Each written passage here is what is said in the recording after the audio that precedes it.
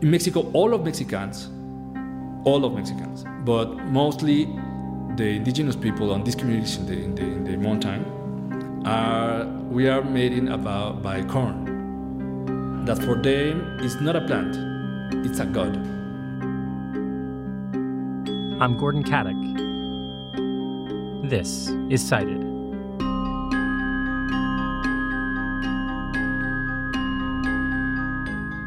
This is episode 2 of a 2-part series. If you haven't listened to the first episode, I would highly recommend you do, because this one will just make a lot more sense to you. On that last episode, Berkeley grad student David Quist and his supervisor Ignacio Chapela had stumbled upon a discovery in Oaxaca, Mexico. Positive transgenic DNA, really bright, like bright as my control. And that was just a oh shit moment for me. In an office that was not really an office, but felt more like a makeshift interrogation place. How is this going to work? Are they going to push me out of the window? I stayed involved for a little bit until he called me and the members of my department corporate wars. Softly spoken words behind closed doors to simply get rid of me from the campus. Can I talk to you off the record? Politically, there is no way in hell you're going to get funding from our agency. These 2 episodes are exploring an idea called the precautionary principle. It's an environmental idea that is supposed to tell us how to deal with risk under conditions of scientific uncertainty. Last week, David and Ignacio had identified a risk that GM corn could compromise biodiversity and threaten to wipe out generations of indigenous farming traditions. But there's still some scientific uncertainty, because as we heard in the last episode, the jury is still out about David and Ignacio's paper. So this episode, the precautionary principle has its moment to shine. So what happens when lawyers and activists try to actually apply it? Producer James Frederick takes us back to Oaxaca, Mexico, where thousands of indigenous farmers take to the streets. Environmental activists in Mexico responded to David and Ignacio's findings with alarm. Not only were they worried that GM corn could destroy generations of indigenous farming techniques, but another big piece of this was timing. Mexico had recently become part of NAFTA. It's the early 2000s. NAFTA is almost a decade old, and in that time, it's taken out a lot of small rural farmers. Since NAFTA came into effect in 1994, cheap U.S. imports have driven down the price of corn in Mexico by 70%. That's devastated rural families. Enter Aldo Gonzalez, the campesino and indigenous activist you met last episode. He helps create the Red de Defensa del Maíz, the Corn Defense Network. They start traveling across the Mexican countryside, organizing farmers against NAFTA and GMOs. He says, we decided that resistance would start inside farming communities. We'd encourage people to keep growing their native corn and get them to actively oppose the arrival of transgenics. The message raced through rural Mexico. NAFTA, GMOs, Monsanto, these all became dirty words.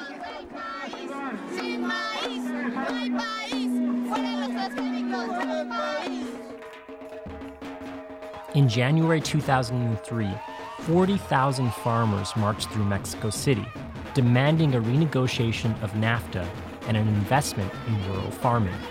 You can hear people there chanting, "Without corn, we have no country. Get transgenics out of our country." But here in Mexico, everybody, from the president to the farmers in the mountain, all of us, every day eat corn. Every day. No? This is Pablo Uribe Malagamba. While Aldo and the farmers were out protesting, Pablo was at a desk, poring over GMO lawsuits from around the world with other environmental lawyers. This was my first important case that I raised. I was very young. I have something like, 21 years, something like this. He had just started working at a small, nonprofit environmental law firm when he got a call from Greenpeace, the Greenpeace team in Mexico. As a young, idealistic lawyer, Pablo was a little starstruck. One of the biggest environmental groups on the planet was asking him to figure out how they could get Mexican courts to stop transgenic corn from being farmed. But Pablo quickly realized how big a challenge they faced. In the local Mexican court would be pretty impossible.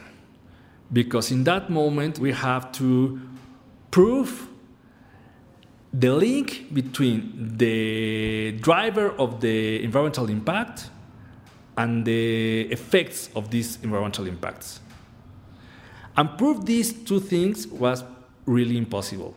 Basically, a class action lawsuit would require lots of scientific proof that these transgenes were destroying indigenous crops.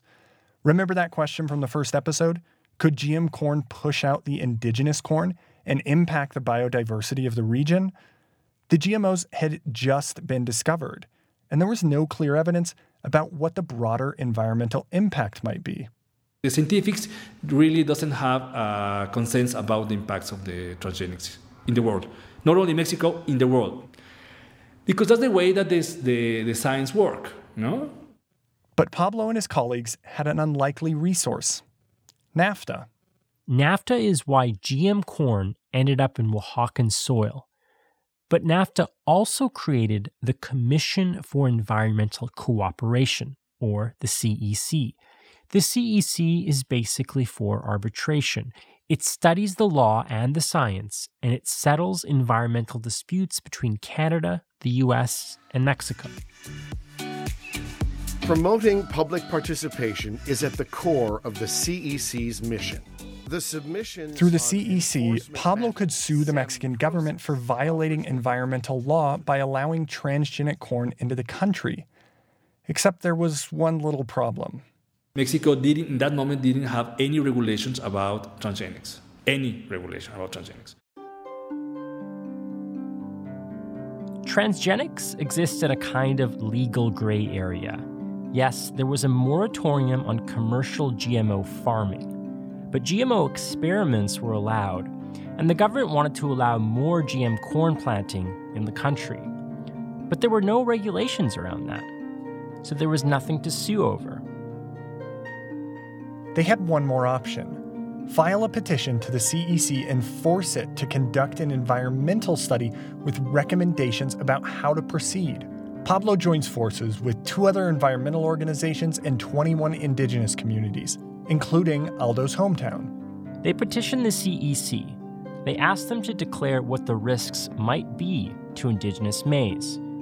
Based on those risks, should GM corn planting be allowed, or should it be banned outright? The CEC agreed.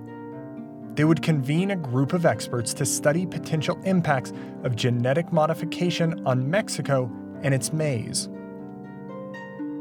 But at the same time, the pro-GMO lobby in Mexico was really gaining power and refining its message. That the transgenics are the best invention of the 21st century, and this will change the way that we feel. The pro-GMO camp was saying Mexico is importing more corn every year, but it could be self-sufficient if each farm were more productive with modern agricultural techniques. Corn yields in American and Canadian farms were about 3 times the yield per hectare.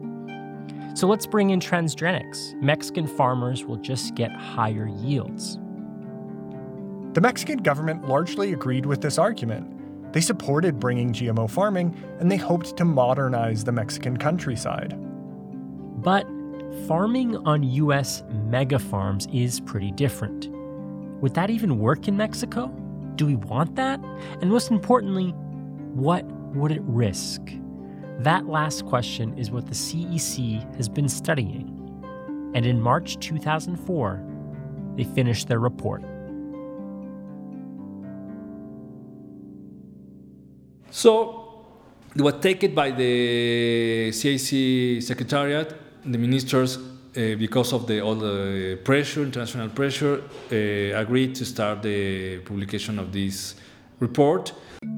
The CEC's plan was to hold a big community meeting in Oaxaca to present the results. And it wanted all involved parties there: scientists, lawyers, government officials, and representatives of the companies involved, like Monsanto and Novartis. But by far, most of the people there were local Oaxacans, people from campesino and indigenous groups. You know, the people who actually grow corn.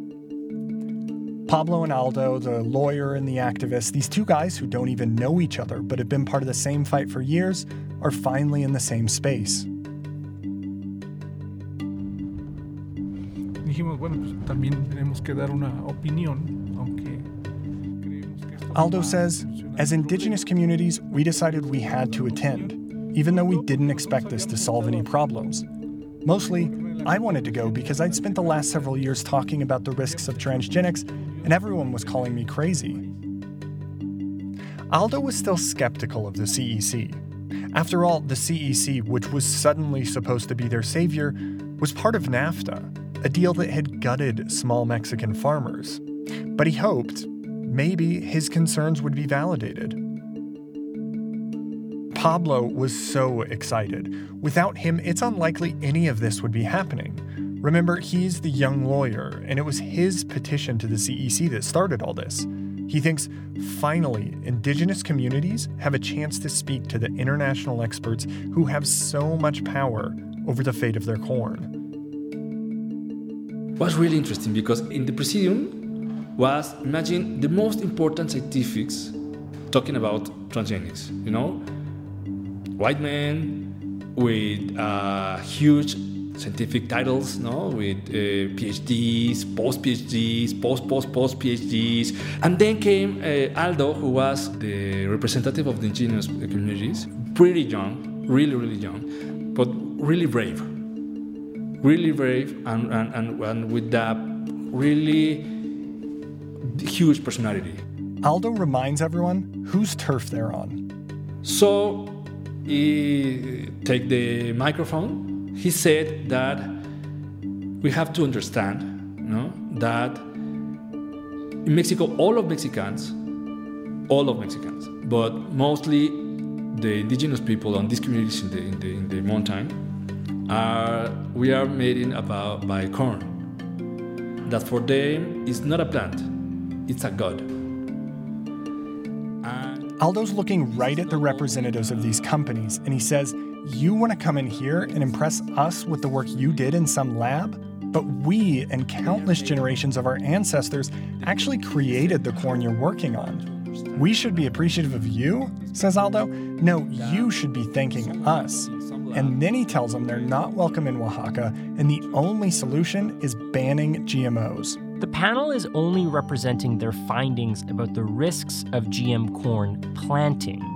But Aldo, Pablo, and the folks in this room, they've just had enough. They want GMOs of all sorts, totally out of Mexico. This speech and this message that Aldo brought to us was so powerful. For me as a young lawyer was blowing my mind. I did ask Aldo about this speech, and maybe he's just being humble, he didn't really remember it. But Pablo did. No? It was fantastic, no? And then the CEC actually presents its results, including research is needed to determine the consequences of gene stacking, open parentheses, multiple novel genes, including transgenes, close parentheses, via gene flow on the fitness and yield of recipients. Basically, the CEC is saying more research is needed. We just don't have the definitive answers to the questions that Ignacio and David originally asked, like whether transgenes could overpower these native Oaxacan strains. But the study makes one important point throughout, that there might be a risk of transgenic corn irreversibly changing Mexico. And the CEC said, well, even though this is not proved, no, in lab, we don't have all the links to prove this, the reasonable doubt is enough to control the impact because of the listen up, because this phrase is important. The precautionary principle. Remember, the idea is, even if you lack definitive scientific evidence, if the risks are too great, perhaps you should proceed with caution. Perhaps you shouldn't proceed at all. That's what happens here. The CEC's advice was to strengthen the moratorium on farming GM corn. It should stay in place until there's more research made available to indigenous farmers. The report says this isn't a simple scientific question. It says the introduction of transgenic corn farming had the potential to disrupt centuries, millennia of tradition, culture, and heritage in Mexico. The CEC takes us all the way back to the beginning, from where we started at the first episode, Rio, the Earth Summit. They're citing the very precautionary principle that world leaders agreed to at that Earth Summit in 1992. But again, just like Rio, the CEC's report is like a statement of principles. It's a non-binding recommendation, but it does give Aldo something tangible, something to argue with, something that he can use to push back against GM corn planting.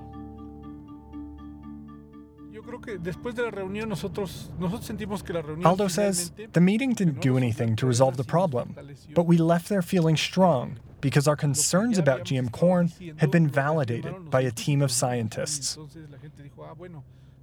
The Mexicans and the Americans both hated the CEC's report. The U.S. government said it, quote, ignored science. The Mexicans thought all this cultural stuff was just too squishy. It was, quote, not objective. And both governments thought that the CEC needed to consider the economic benefits of GM corn. This argument, it might have worked for other crops. In fact, it has. There is GMO farming in Mexico, especially when it comes to soy and cotton. But corn is just different. And to understand why, we need to go back to Santa Gertrudis, the little farming village in Oaxaca, where our story began. Alongside the creek that runs through the middle of town, there's an elementary school, a small church, a simple concrete municipal building, and yes, a Diconsa food store that at some point may have sold GM corn. They say they stopped selling imported American corn years ago. 6 local farmers left work for the day to meet me and Aldo and talk about corn. I start with what I thought would be a pretty simple first question. Why is corn so important? But they seem confused, as if this gringo's question is so obvious it doesn't even need to be asked. Carlos Hernandez, a kind of elder of the town who's been farming here for 50 years, takes pity on me. Si no hubiera maíz, creo que no vamos a vivir. He says, if there weren't corn, we wouldn't live. The news of David and Ignacio's paper all those years ago really startled these farmers who already didn't trust these so-called improved seeds. Meter otro maíz, pues que nos vamos a decir que no sea un mejorado. Hernandez says the idea of bringing in some kind of improved seed just seems wrong to me. Maybe the soil won't take it. What do I have to do differently so it grows? We already have our own seeds. We know how to grow them, and they grow well here. The GMO pitch of better yields or improved resistance to drought or infestation just doesn't work here. One of the farmers, Neon Cruz, told me they already have all the knowledge they need.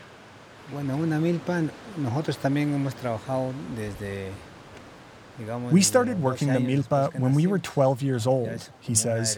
It's the inheritance our fathers left us with. And they taught us how to do our own seed improvements. Margarito, the farmer we met at the beginning of last episode, perks up at this and pulls out his cell phone to show me a picture.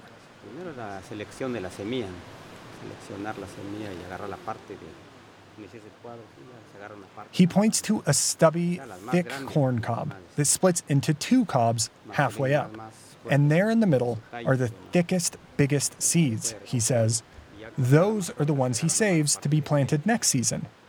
Think of it as his version of genetic modification.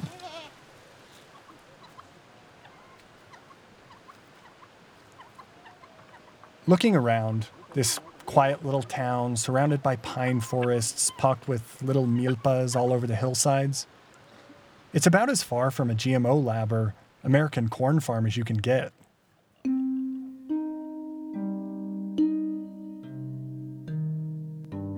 There's a lot of scientific expertise behind the lab-made GM corn.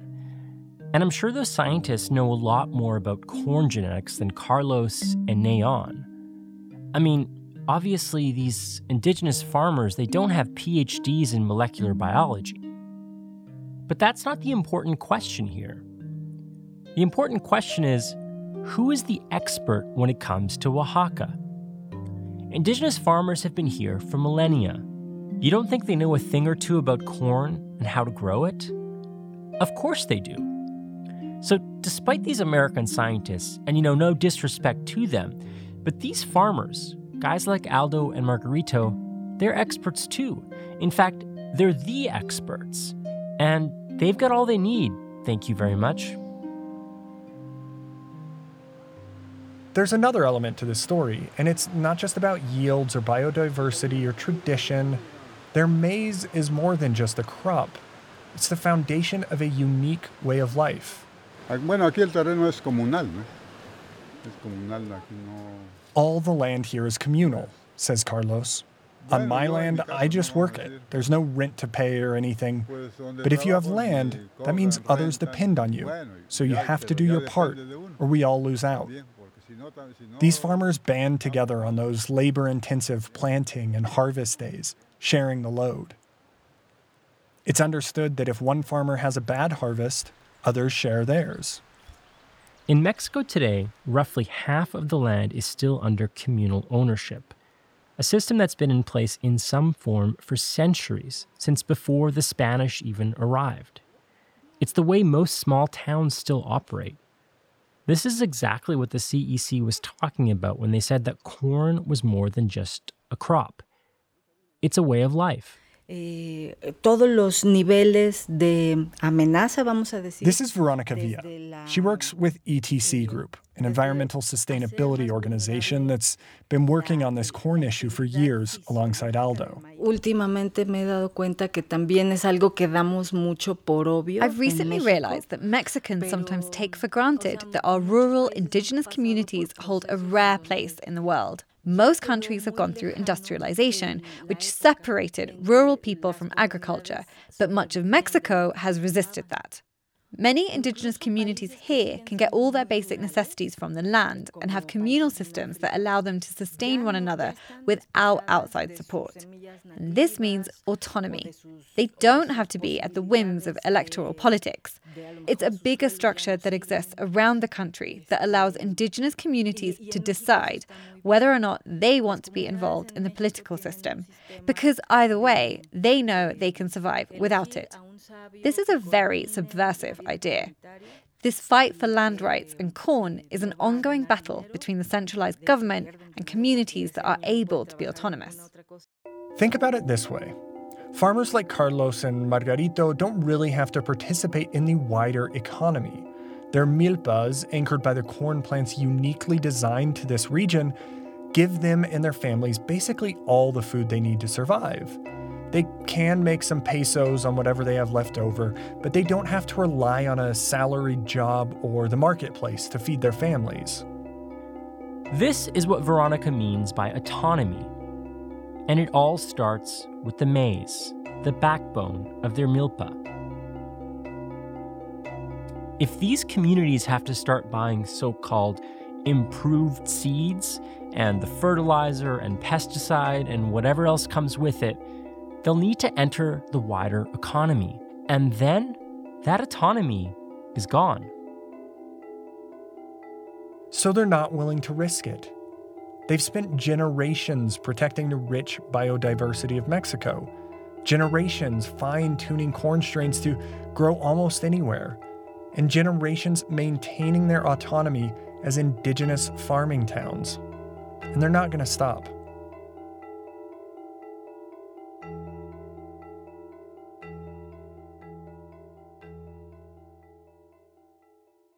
In the mid-2000s, it all came to a head.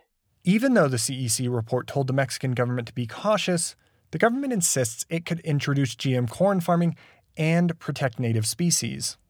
Del año 2005 fue publicada en el Diario Oficial de la Federación la Ley de Bioseguridad de Organismos Genéticamente Modificados.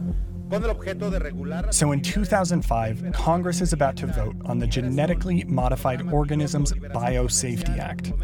This would take Mexico out of that legal gray area of moratoriums and explain exactly how GMOs could be created, imported, sold, and planted in Mexico.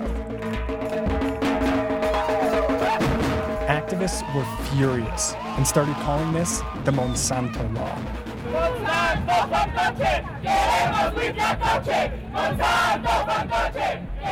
Of course, the Biosecurity Act, I don't like it.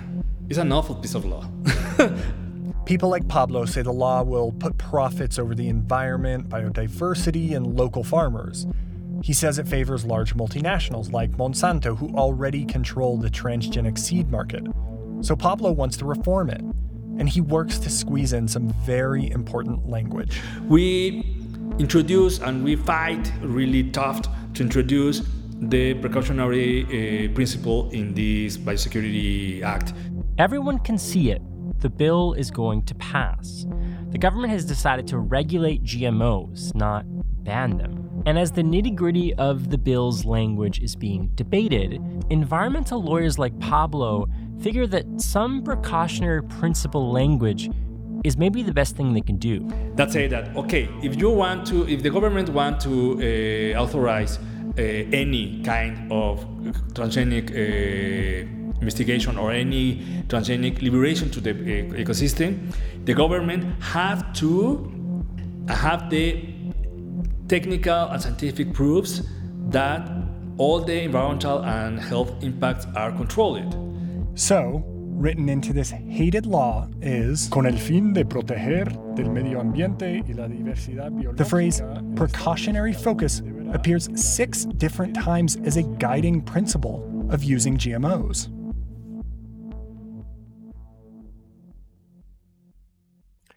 It's a small victory, and maybe, just maybe, this will give them the argument they need to stop GM corn planting. But at this point in the story, we're not just there yet. There's no widespread commercial GM corn planting.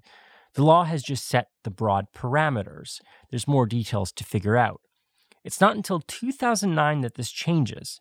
Mexican President Felipe Calderón has a meeting with Hugh Grant. No, not everyone's favorite British rom-com star.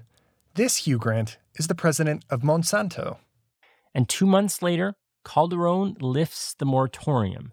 GM maize can be commercially planted in Mexico. México es una raza de maíz. The response was intense. And these weren't just little protests out in the countryside. There were huge protests, thousands of people in Mexico City and all over the country. Greenpeace was doing all sorts of wild stuff, like when one of their activists rappelled into the Mexican Senate to protest the regulations. Hacemos un llamado contundente a los senadores de la República a recordar un mensaje importante. Some of the country's best-known artists and musicians, like Oaxacan artist Francisco Toledo, the singer Lila Downs, Ruben Albarrán from Café Tacuba, these huge personalities in Mexico became spokespeople for the opposition.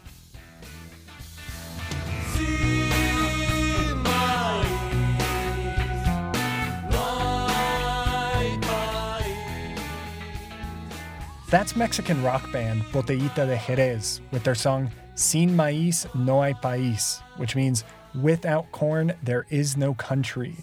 This was the slogan of this whole native corn movement. This battle over corn was front and center of the public consciousness.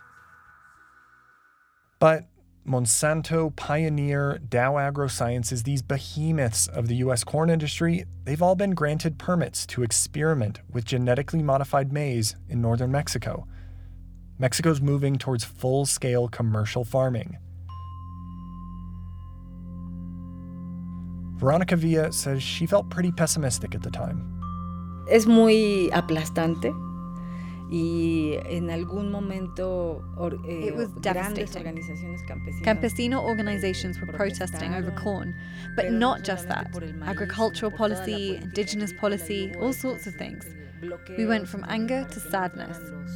A friend from a campesino group told me at the time, if we tried to understand and respond to every new regulatory or legal thing that was happening, we'd stop being farmers and become a town of lawyers. By 2013, Monsanto and Pioneer had requested commercial production permits for GM corn in northern Mexico, and their request was for massive plots, a total of 2 million hectares. That's almost as big as the state of New Jersey. The government had designated protected zones, places you couldn't plant GM corn, including large swaths of Oaxaca. But activists say that there's no guarantee that your 2 million hectares of corn would just play by the government rules. There's no guarantee it will stay put out of these protected zones. Remember Ignacio and David from the last episode? Well, it's been 12 years and their questions still haven't been answered. Would GM corn behave differently in the wild? How far could it spread? Could it impact the biodiversity of the region?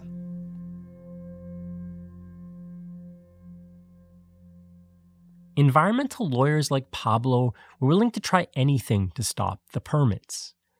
On July 5th, 2013, a group of lawyers filed a class action lawsuit arguing that the permits violate the rights of the Mexican people. Es una demanda que protege la diversidad biológica de maíces, las 60 razas. You're hearing the lawyer who led the case as he presents it in court.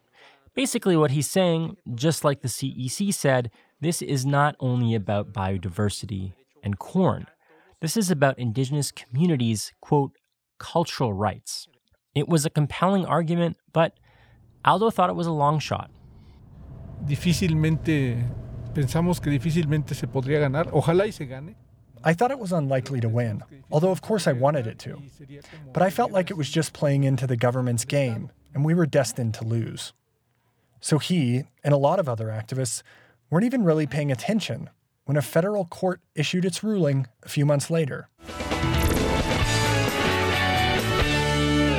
Que un juez ordenó hace unos días la prohibición de siembra de maíz transgénico en todo el país mientras concluye un juicio sobre ese tema. The environmentalists won. A judge ordered the Mexican government and companies like Monsanto to immediately stop all transgenic corn work. So, where's the celebration? Where's the music? Where's all the excitement from these activists? What's their celebration song? Well, here's the thing. This case was bouncing around different levels of courts, appellate courts, back and forth, and you could barely keep up with it. And activists had no faith this ruling would stick. They were worried it would just be reversed. Here's how Veronica sees it. Si un juez decide que no hay razón, if just one judge decides they can't find a reason to block transgenic corn, I'm not sure we could file another lawsuit. It would have been decided for life. She worries that their good luck could just as easily flip back around. The Mexican government and companies like Monsanto are constantly filing motions to lift this injunction, hoping to get just one ruling in their favor. Pablo isn't actually worried, and that's because of a familiar term. The precautionary principle is the deepest argumentation, is the standard that the Mexican government cannot address with enough scientific information. That's the point. Remember, the precautionary principle is really about how we deal with risk under conditions of scientific uncertainty. David and Ignacio had identified a risk that GM corn might negatively impact biodiversity in Oaxaca. But there's that uncertainty because we're not totally sure if they're right. But what the precautionary principle does is it flips the burden of proof back onto the GM corn planters. It's not that Pablo has to find definitive science that proves GM corn is bad for biodiversity. With the precautionary principle, it's the GM producers that must prove their GM corn is safe. That's the argument that the corporations have not fulfilled. And will not fulfill in a long term. Because I know it. have all the scientific information to control all the impacts that the transgenics will produce, it's really hard. Pablo sees no way out of this for the government and GM producers. They have to demonstrate an absence of negative effects on the environment, biodiversity, culture, and everything else. They have the technology to do these studies, but so far they don't have the data. The Mexican government and GM producers are trying to get GM corn growing again. They've filed more than 100 motions in court, but every single time, they've failed.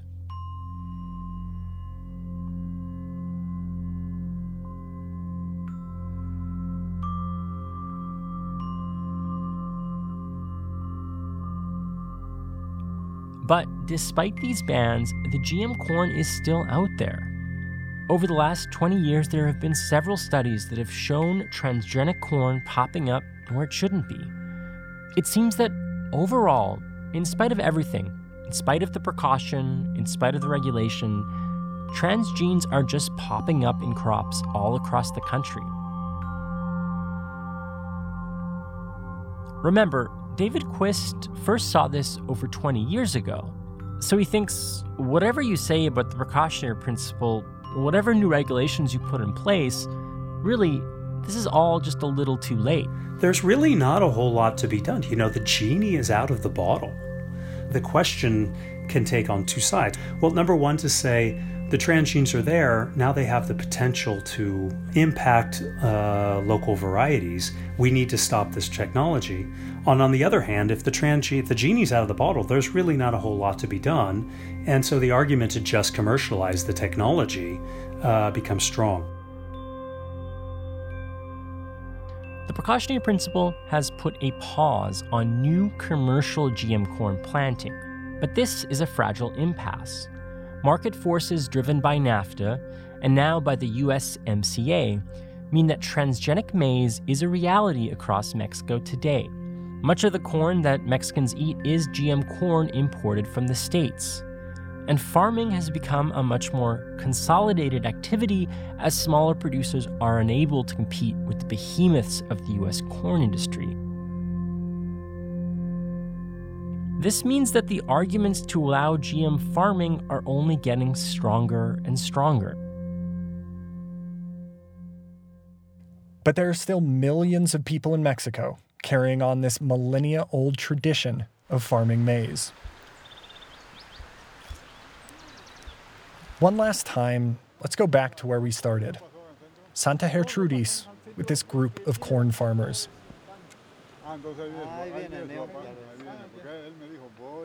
The court battles, the protests, those all feel kind of abstract here.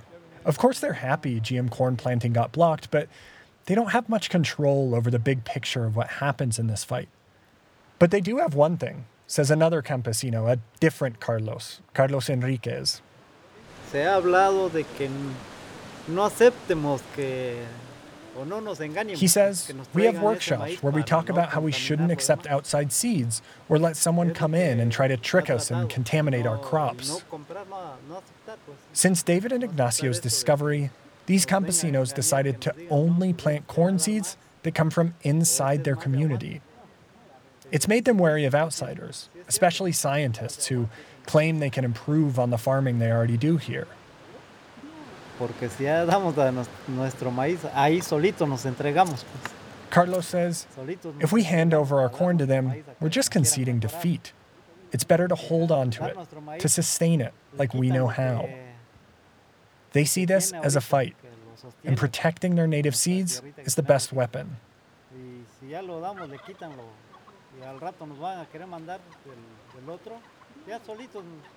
These campesinos see no reason to change. Every single year, their milpas produce what the community needs to survive. They don't have to go buy pesticides or herbicides. They make their own compost. They have all their own seeds. They support one another as a community. It's clear all of these campesinos are proud of what they do, and they're excited to show off their centuries-old farming techniques.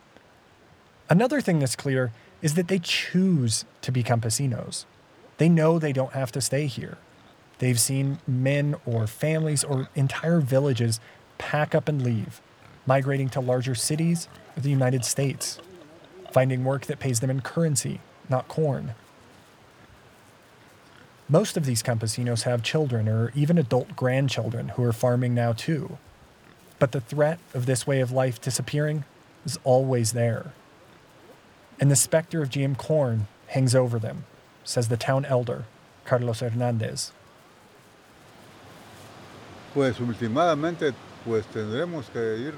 He says, if the worst did happen, a flood of transgenic corn farming, we'd have to leave. But in the meantime, we have to take care of what's ours.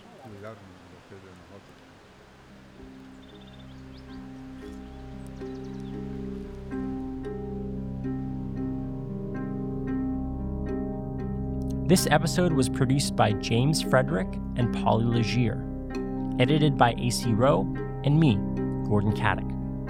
Our theme song and music by our composer, Mike Barber. Fact-checking by Aurora Tejeda. James Radigan was our research assistant. Dakota Coop is our graphic designer. Cited's production manager is David Tobias. Cited's executive producers are Gordon Caddick, that's me, as well as Sam Fenn. Thank you to Ana de Ita Rubio, Santiago Munoz, and Daniel Moreno from the Mahizaho Tortilla Shop. Thanks also to Silvia Ribeiro from the ETC Group, as well as Natasha Pizzi. This episode was funded in part by the Social Sciences and Humanities Research Council of Canada. We got a grant to discuss ideas in liberal environmental theory.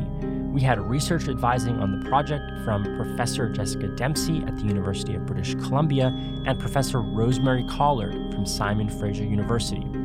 Cited is produced out of the Centre for Ethics at the University of Toronto, which is on the traditional land of the Mississaugas of the Credit, the Anishinaabe, the Chippewa, the Haudenosaunee, and the Wendat peoples. Cited is also produced out of the Michael Smith Laboratories at the University of British Columbia.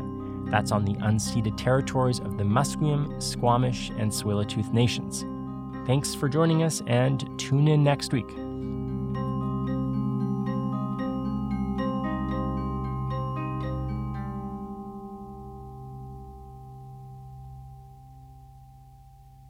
No, not everyone's favorite prime minister from Love Actually.